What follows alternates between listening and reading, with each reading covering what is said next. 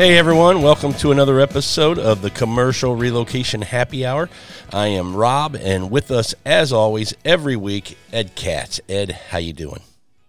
Good morning, Rob Clark. Good morning, Houston. Good morning, Houston. Good morning, Mississippi. Tell me again, what's? I mean, you're in the country, but what's the closest town to you in Mississippi? Jackson, Mississippi. We're 12 miles north of Jackson. Population of Jackson, because people hear that I'm in Houston, they know big city.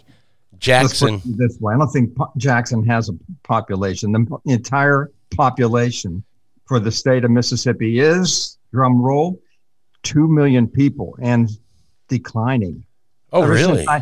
Ever since I moved here, the population is shrinking. I don't get it. I don't understand. Are you saying you have that effect on people? I'm a negative leader. Let me ask you this. Jackson, does it have a Dairy Queen? Oh, boy, that's a good question. I haven't seen one. I haven't seen Dairy Queen anywhere in Mississippi. Is that right? Okay. Do they have a fast food type of, McDonald's or anything like that? Oh, of course. Okay. And I ask because I'm from a little town in Missouri. My wife always laughs because we have none of that in my little town. So I'm trying to get a perspective on how small Jackson is in Mississippi, because in Missouri we have 2 stop signs and a gas station, and she always laughs at that. Oh, well, I can tell you this. Chick-fil-A in Madison, where I live, is probably the most successful Chick-fil-A in the world. I mean, you wouldn't believe how successful it is. And it's just, anyhow, that aside. Wow. Okay. Well, let's jump into our podcast today. And obviously people saw the title of this podcast. It's How to Manage Your Employees. So Ed, I just want to jump right in, and I've got a question for you. With your experience, all the years you've done this and all the years you've done the IOMI, and talking to so many, managers in the world of relocation, what is the success of sales and operation managers in the moving industry? These are 2 different worlds that have to work together.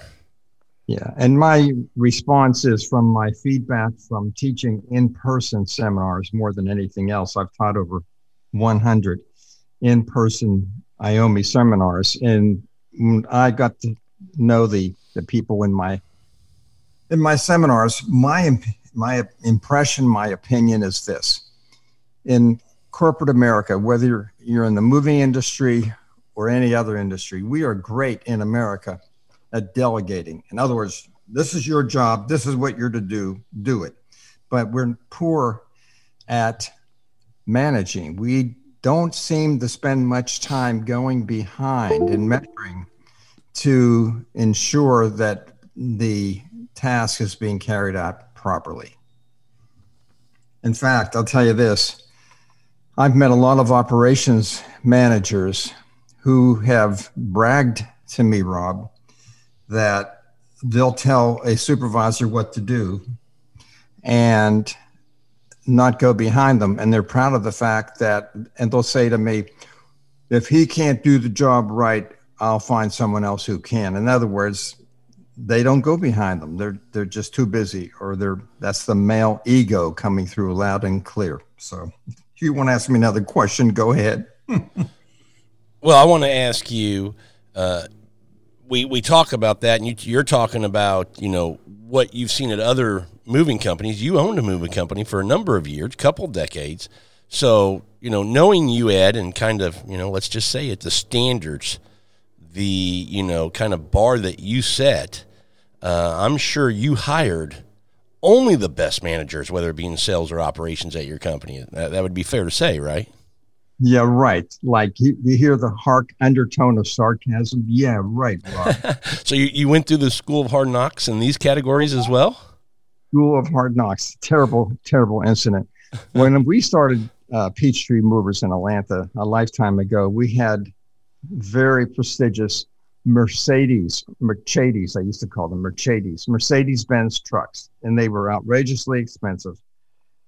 And I learned early on that I could not trust my drivers to check and test the oil every morning, because it depended upon who taught them how to check the oil, whether it was their uncle or somebody else. So some of them would start the engine, and while the engine was running would check the oil. No, that's not how you do it. And others, of course, had the engine off and checked it. So anyhow, I was smart enough to assign the task, to delegate the task to my operations manager. And I said, hey, look, you're supposed to come in every morning, 7:30. You come in an hour earlier. I'll pay you for the time. I gave him a form to check. We only had at that time 3 or 4 trucks. I was just starting out. And check the oil, check the antifreeze, take a pipe and hit all 4 rear tires to make sure they're not flat, because, one tire holds up the other when the truck is empty. And everything seemed to hum. Everything was great. I didn't have to worry about who was checking the oil every morning. And every morning, like clockwork, my operations manager turned in the form. So, of course, not knowing that I didn't know any better, he turned in the forms, and I just assumed that he was checking the oil. Till one morning, the drivers went out to start their engines, and we threw something called a rod in a diesel Mercedes-Benz truck. Let me tell you something. The truck was only like a year and a half old, had low mileage. The dealer declined to pay the warranty on that. He said, hey, low oil pressure, you started this engine with little or no oil in it.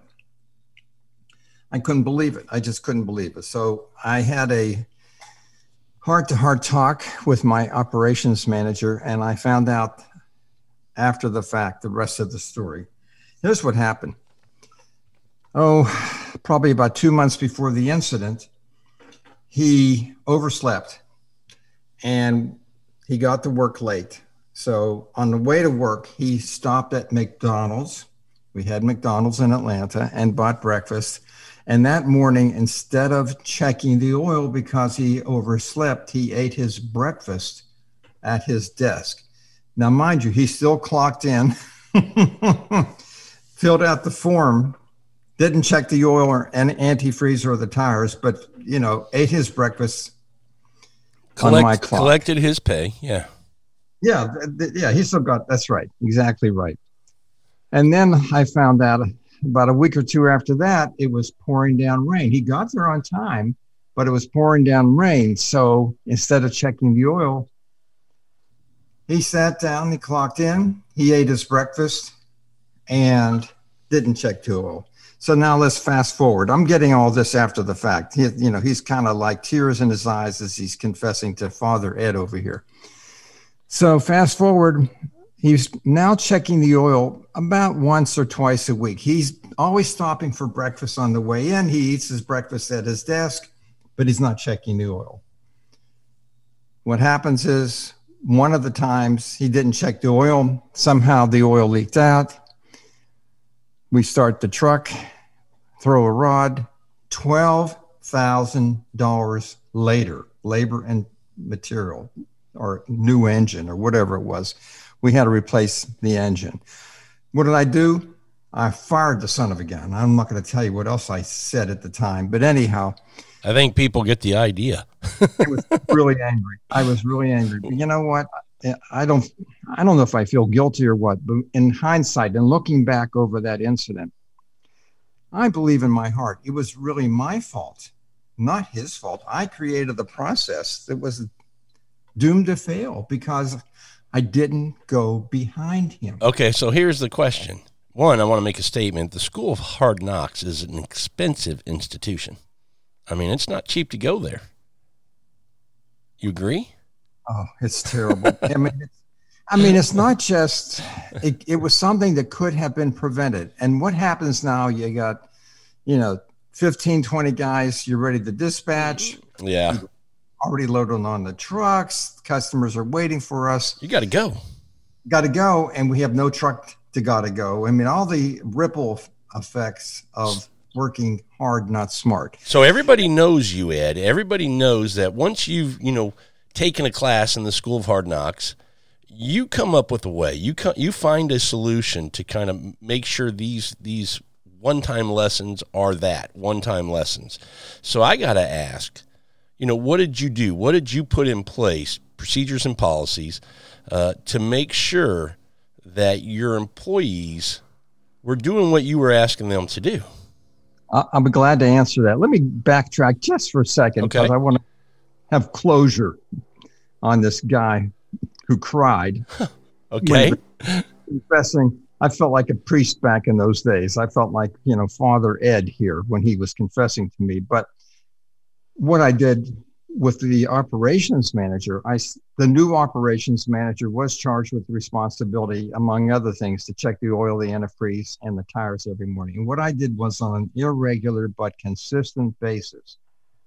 If he got there at 6 or 6:15, I would get there at 7:15, 7:30, look at his forms that he filled out, take him back out to the trucks, and with him check the oil, the antifreeze, and the tires again. And he never knew when I was going to show up and do that. And God forbid, I mean this, if there was any discrepancy between what he filled out and what I found, then there was going to be trouble. So he never knew when he would have a surprise audit by me. And that's what I mean by managing versus just delegating. And you can split hairs and call it something else. But, they used to say you cannot expect what you don't inspect. And now I get it. Now I understand. So you just asked me, how about the other employees? Well, I tried to set up a system where whether it was customer service or operations out on the job, the move, or sales, I would show up and be measuring their performance on an irregular but consistent basis. They never, ever knew when Mr. Katz would show up. So if you want to ask me another question, and I'll give you maybe some more specifics, but, fire away. I totally get that, showing up on a move, consistently but inconsistently, kind of kept those workers on their toes, so to speak. They just knew that they had to perform because at any time they knew you could potentially show up and make sure they were doing things right. But what did you put in place for that kind of same measurement and management of your sales personnel? I didn't know. I just had to fly by the seat of my pants, as they would say. So I had wonderful salespeople. I mean, really great, wonderful salespeople. But again, I am from that school. I honestly believe in my heart, if people know you're not going to go behind them, what are they going to do eventually? They're going to take shortcuts. And in their minds, they justify bad behaviors. So I loved my salespeople. I really did. And they were really important to us. But as much as it hurt me, I would go behind them. And I told all my employees, hey, this is nothing personal. I mean, it's just business. I'm personally responsible for your performance and behavior. So I have to go behind you. It has nothing to do with trust. It's my job. It's my responsibility. So I'll never forget this as long as I live. I walked into one of my sales person's office and I asked him, are we keeping you busy? You see, at our company, salespeople did two things, and I'm not kidding you. This is all they did. They quoted jobs and booked moves. They were not responsible for new business development. They didn't have to dial for dollars, cold call. They only did quotes and booked moves. And so we try to keep them busy. We had that pipeline full all the time. We had a whole nother department that did the telemarketing, the cold calling, and set up the appointments. No, the sales people set their own appointments, but we would keep the pipeline full of customers that prospects that wanted an estimate. So one morning I went into one of my sales person's office and I asked him, I said, I'm just curious, are we keeping you busy? Now I think it was on a Friday. I said, are we keeping you busy? Oh yes, Mr. Cass, I'm really covered up. Great. I said, what does your schedule look like today? He said, well, this morning I have a big estimate to do. And then after lunch, I'm going back to make a sales presentation. And then later in the day, I have another estimate to do. So believe me, I got a lot on my plate today. I said, great, wonderful. And I walked away. I left his office. 2 minutes later, I turned around and came back in. and I'm going to make up the name. I'm not pointing fingers at anybody, but I said, oh, by the way, John, that was my salesperson's fictitious name. John, guess what? He said, what, Mr. Katz? I'm going to go with you today, okay? Oh, wonderful, Mr. Katz. That's great. And I went back to my office. So you would think, end of the story, right? About 10 minutes later, John sheepishly walks into my office and says, Mr. Katz, can we talk? Believe it or not, there is a tear running down his cheek from his eye. Mr. Katz, I told a little white lie. What happened, John? Well, I do have an estimate this morning, but at lunchtime, I was going to get a haircut. And then after lunch, I was going to play golf with some friends of mine. I'm just curious, Rob Clark, if you were the owner of a moving company or the general manager, how would you like to handle that situation? I don't mean to throw a hot potato at you, but I love this guy. I love my salespeople. I like my employees. And now I said to myself, holy moly, I can't trust them. But anyhow, how would you feel with that situation? Well, I'll give you the rest of the story after you respond. I will tell you the biggest issue would be what you touched on is the trust and being honest with what's going on in their work life. That would be my biggest issue. How to handle it, I mean, there needs to be a little bit more information, but I'd be curious to see how you handled it. Okay. Well, let me tell you, it blindsided me because I really love this guy. I mean, like a son, I love him. Anyhow, that aside, I said to him, I'll tell you what, you go get your haircut today, go play golf, and don't lie to me anymore, okay? So Monday came along.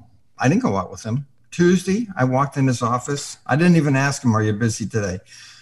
I said, John, I'm going to shadow you today. Okay, Mr. Katz. And believe me, he was really busy. You would think I'm going to wait another 3 or 4 months before I went out with him again. No. On Friday of that second week, that next week, I went out with him again. Then I didn't go out with him for 2.5, 3 weeks. Then I went out with him again a month later. So he never knew when I would show up and go out with him. And guess what? I concluded that if he didn't know when I would go behind to inspect, then I could expect that he's going to follow the drill and not lie, cheat, or steal from me, because that's really what it's a form of. In a way, it's a form of stealing. Okay. And it had nothing to do with trust. That's how I managed the salespeople, and I did it with all of them. Well, you brought up a couple things that, I'm thinking, and I think people listening who might be in sales or might manage salespeople are thinking. One is, if you ask the salesperson, how we doing as far as keeping you busy, things in the pipeline for you as far as estimates and things like that, and they say, Mr. Katz, I've only had 4 estimates this week, and they were all on different days. I got nothing today, and it's Friday. Where do you go from there? The second thing I would say is salespeople are going to go, Ed, you keep hitting this guy up on a Friday. Don't you know salespeople only work 4.5 days a week? What in the world are you doing expecting a salesperson not to play golf on a Friday afternoon, not to go have a beer with his buddy? That wasn't our business model. Sorry about that. Especially since I've only played golf once in my life, and I swear to you, they said, don't ever come back. It took me 4 hours to play 9 holes, and these people kept golfing through me, whatever that means. But anyhow, that aside, that was Friday meant nothing. It was a full work day for us. And, you just have to define the roles, what their responsibilities are. And they had to know that they never knew when I would show up. I mean, that's my answer, that you just have to go behind people on an irregular but consistent basis, kind of like the IRS doing a random spot audit. That's who I was. Okay, so let's go through this. We've talked about the operations manager getting the day started. We've talked about the guys and gals who are out actually working a job, how you kind of, make sure that you can inspect to expect the services that you require from them. And we've talked about now the salespeople, but we have some other people in the office that help make, the company run smoothly, efficiently, and provide that great service and experience to our customers. So now I'm kind of getting into that customer service person. How did you, they're dealing with our clients, whether it be payables, receivables, or claims, or whatever it might be. So how do you deal with these types of workers in the office? Well, it's funny you asked that question. I don't think this customer service lady liked Mr. Katz very much, because we had modular furniture, systems furniture, type of furniture in our support area for customer service. And what I would do on an irregular but consistent basis would sit in the cubicle behind my customer service lady, and I could hear her. And by the way, male chauvinistic pig-head Katz, we had guys that over the years did that job too, but this particular example was a lady. And I sat behind her, and we had very specific scripts for everything. When somebody called us for an estimate, I wanted to capture why they happened to call us, because maybe we're doing something right, or maybe somebody recommended us, right? Or maybe they saw our men doing a move, in an office building, or I don't know. I wanted to know why people were calling us. So I gave a very specific script, which I role played, which I trained, which I handed to the customer service lady, and we role played, and she mastered it, and she knew what she was doing and all that. She was great. Anyhow, the way we extracted that information was, instead of saying, why did you call us for an estimate? We would say, I'm just curious. Did we move you before, or did someone recommend us? Because if somebody recommended us, we would like to send them a thank you note. That was the way we extracted that information. You ask somebody an open-ended question, like, Rob, how old are you? You're going to think before you speak. Well, I'm actually 52 years old, but I want everybody to think that I'm younger. So I'm going to say I'm 48 or whatever. But if you say, I'm just curious, Rob, are you 52 or are you 56? And they say, oh, no, I'm 54. See, that's a better way of asking the question. So we really had a very specific script. So I now am sitting in the cubicle behind our customer service lady, and I hear her on the phone, and I hear her inquire, how'd you happen to call us for this estimate? And I see red, because believe me when I tell you, she knew the script, she knew the drill. She just did what? She took a shortcut. Now, she did not know I was listening to her. In fact, I'm not even sure she knew I was sitting in the cubicle behind her, because we were all, facing the same direction. When she got off the phone, I said to her, excuse me, Joyce, I'm making up another name.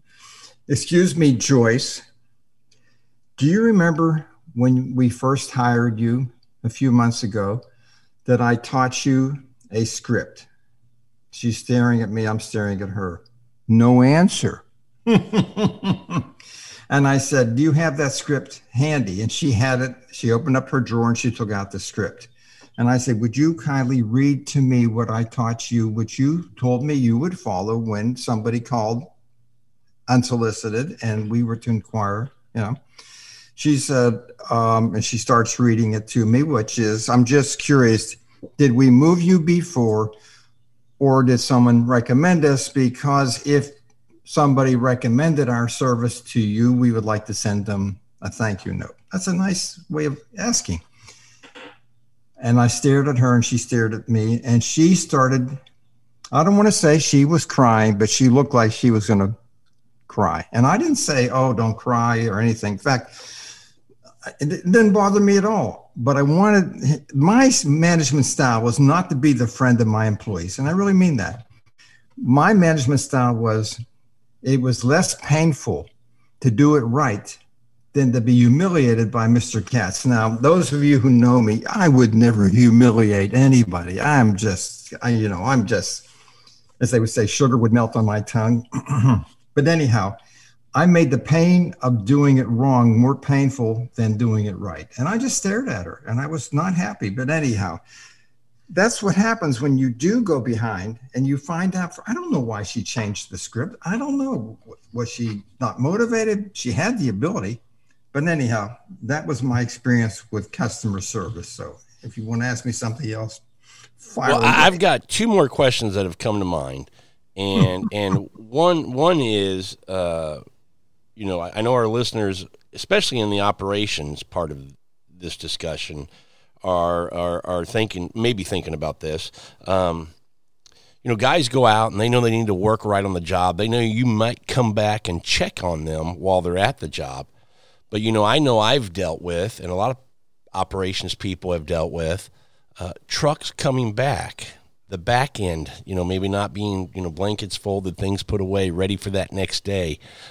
Food, you got to eat on the run. You're going from origin to destination, or you just brought your lunch and you're just leaving bottles and Gatorade and wrappers from food or whatever it might be in the cab, which is, awful. And the other one that would get me, that frustrated me more than any of those others, was coming back with almost no gas in the truck and pulling into the yard, because we have to be ready to go out the next day.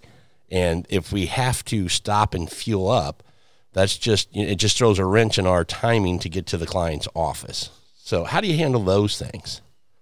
Well, when I didn't know that I didn't know, one day I pulled one of our trucks away from the dock so that another truck could back in. And I reached under the seat.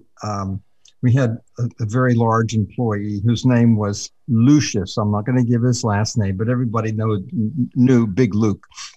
Anyhow, I could tell that he was the last one in the truck because the seat was all the way back. I could barely reach the pedals. So I reached under the seat to grab that rail to slide the seat forward so I could drive the truck away from the dock. And I got a handful of French fries and ketchup. I licked my fingers. It was so good. No, I did not lick my fingers, and that was disgusting when I was really angry. And I started looking in all the trucks, and there were chicken bones. And at one time we had ants inside the cab. Now think how smart ants are. How do they know there were chicken bones in the cab? How does an ant get into the cab? He doesn't jump up on the floorboard and climb into the cab. He's got to go up the tire, through the wheel, through the axle, through the firewall of the engine, in through the floorboard, up the seat, or wherever it was, to the chicken bones. Think how smart. How did they even know there were chicken bones in there? That aside, so I sat down without knowing any better. I sat down with all the supervisors and drivers. And I asked them, do you really like going out with a dirty truck? And they all agree with me that, Mr. Katz, we need to tighten up with some of these new employees, that they just won't keep the trucks clean. I said, well, look, here's the deal. New business model, new policy. The driver does not have to clean the trash of his fellow employees. But if they eat in the truck, which many times, between origin and destination, they'll eat on the way, they are responsible to clean their trash out of the truck, right? At the end of the day. Y'all got it?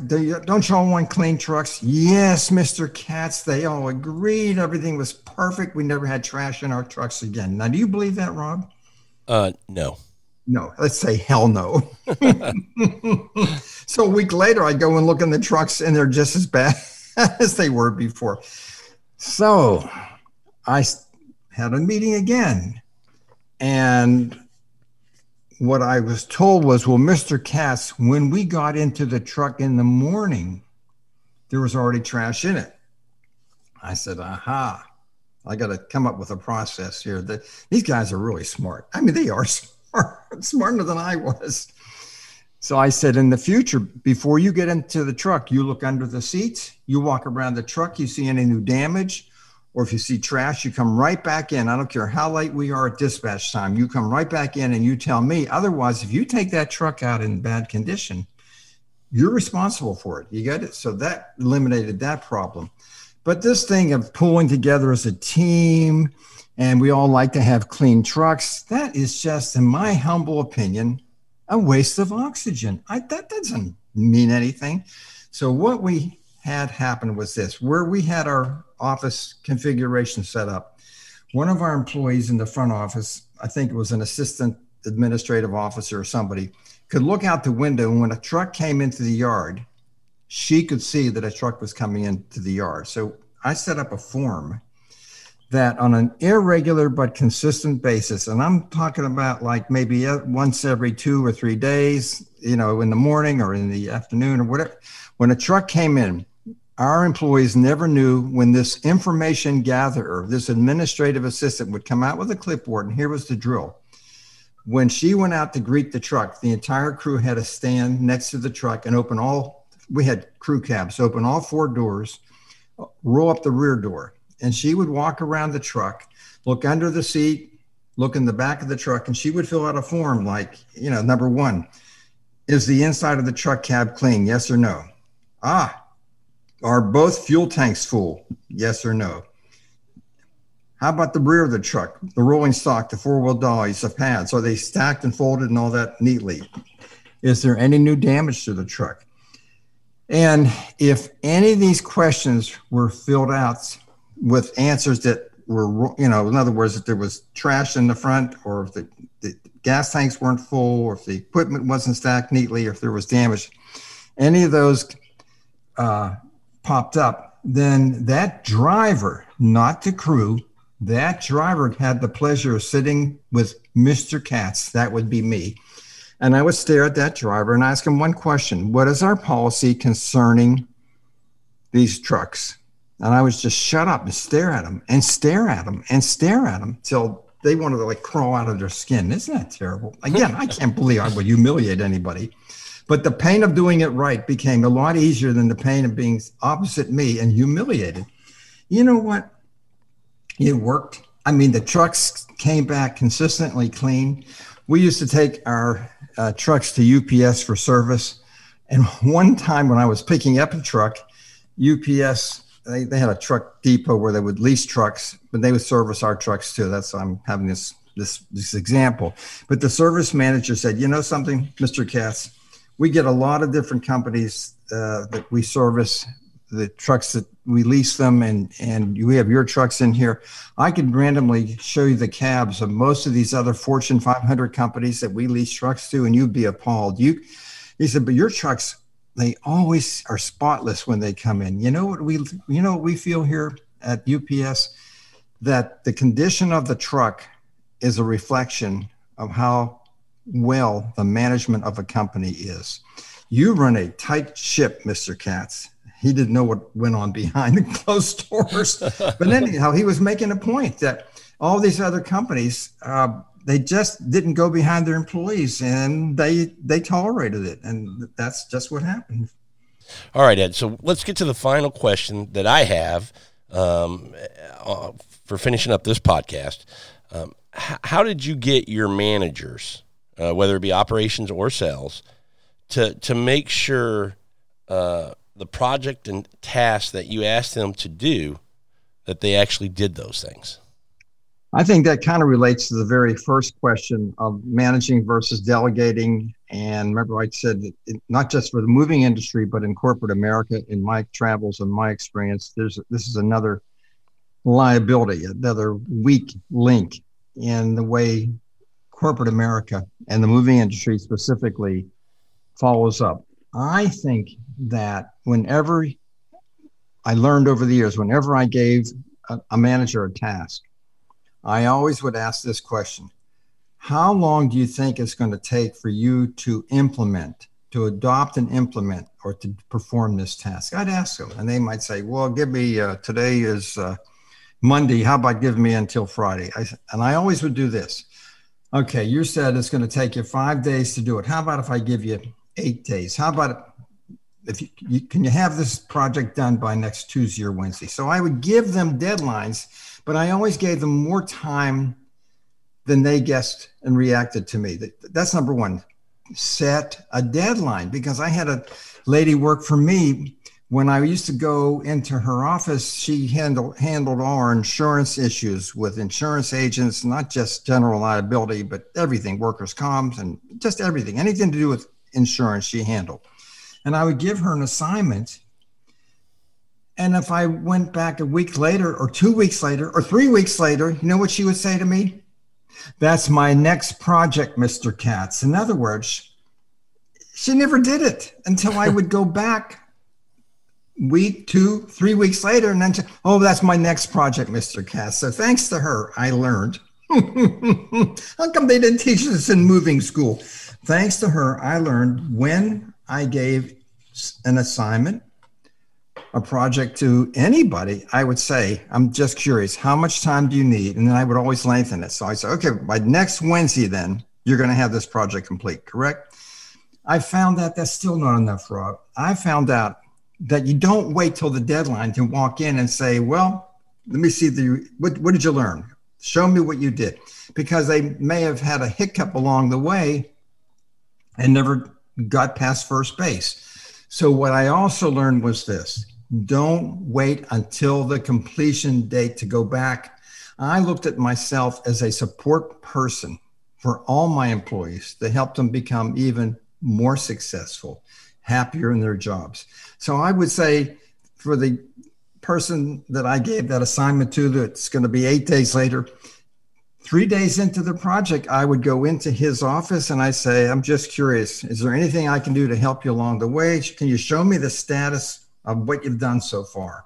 Let me tell you something. Remember the lady that no matter how long I waited to go back to ask her, did you complete it? That's my next project, Mr. Katz.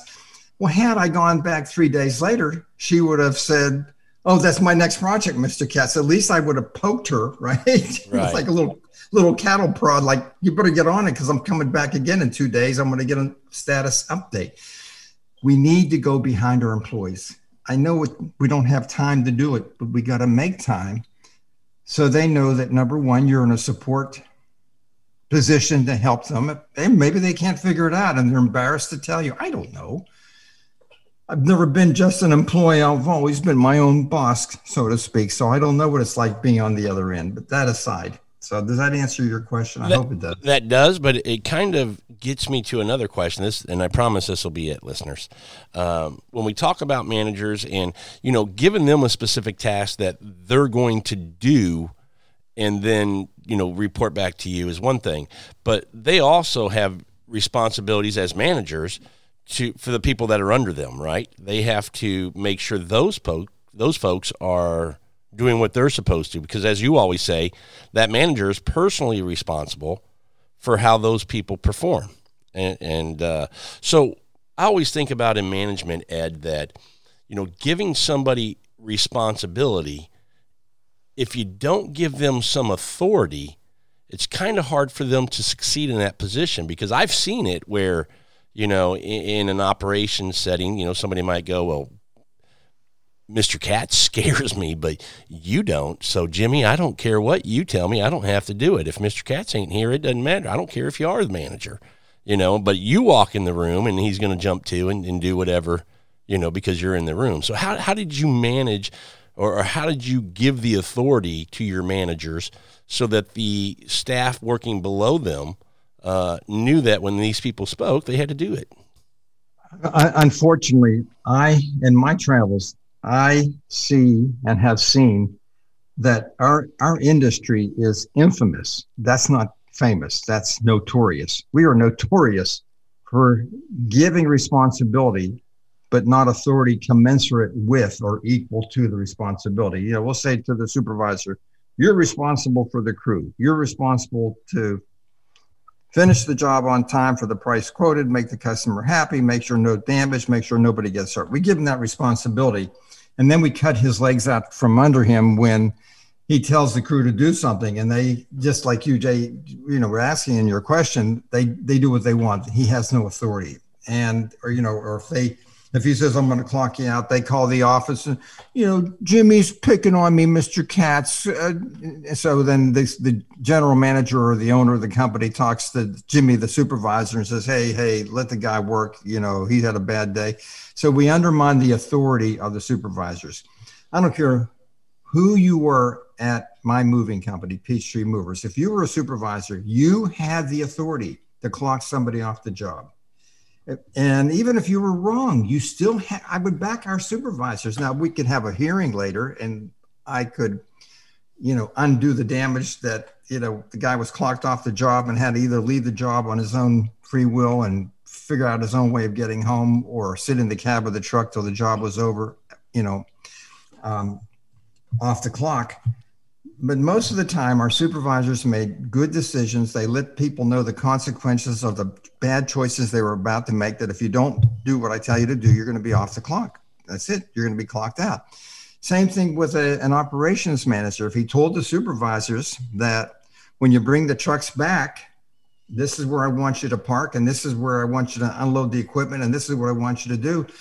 And if the operations manager got any pushback from that supervisor got to meet with Mr. Katz. And I would get to the bottom of it immediately. I mean, if people know the consequences of making a bad choice, why would they make the bad choice in the first place? So we were really consistent. They did listen because they knew there would be somebody of higher authority that would rein them in. So I think but unfortunately, I don't know, with supervisors, it's like our industry just caves in to the whims of the crew many times. And then a poor supervisor is caught between a rock and a hard place. He's darned, catch-22, darned if he does and darned if he doesn't. What is he going to do? So he's, that's what I have seen. Yeah, and it's always tough because, playing a little bit devil's advocate, you need the guys to do the work, right? You need them there on the job. And So if you get rid of them, how are you going to complete the job? So to your point of it's a catch-22, that's a fine line to kind of manage and make sure people kind of walk that line and do it right. Yep. Yeah. Yep. Well, good episode, Ed. That was a lot of fun. You always say that. You're my best listener. You're my best fan. Thank you so much, Rob. I think you're wonderful. I am your biggest fan. Absolutely. All right. Thanks, everybody, for listening to this episode of the Commercial Relocation Happy Hour. And until our next episode, go sell another move. Goodbye, everyone. Thank you for putting up with me for another podcast.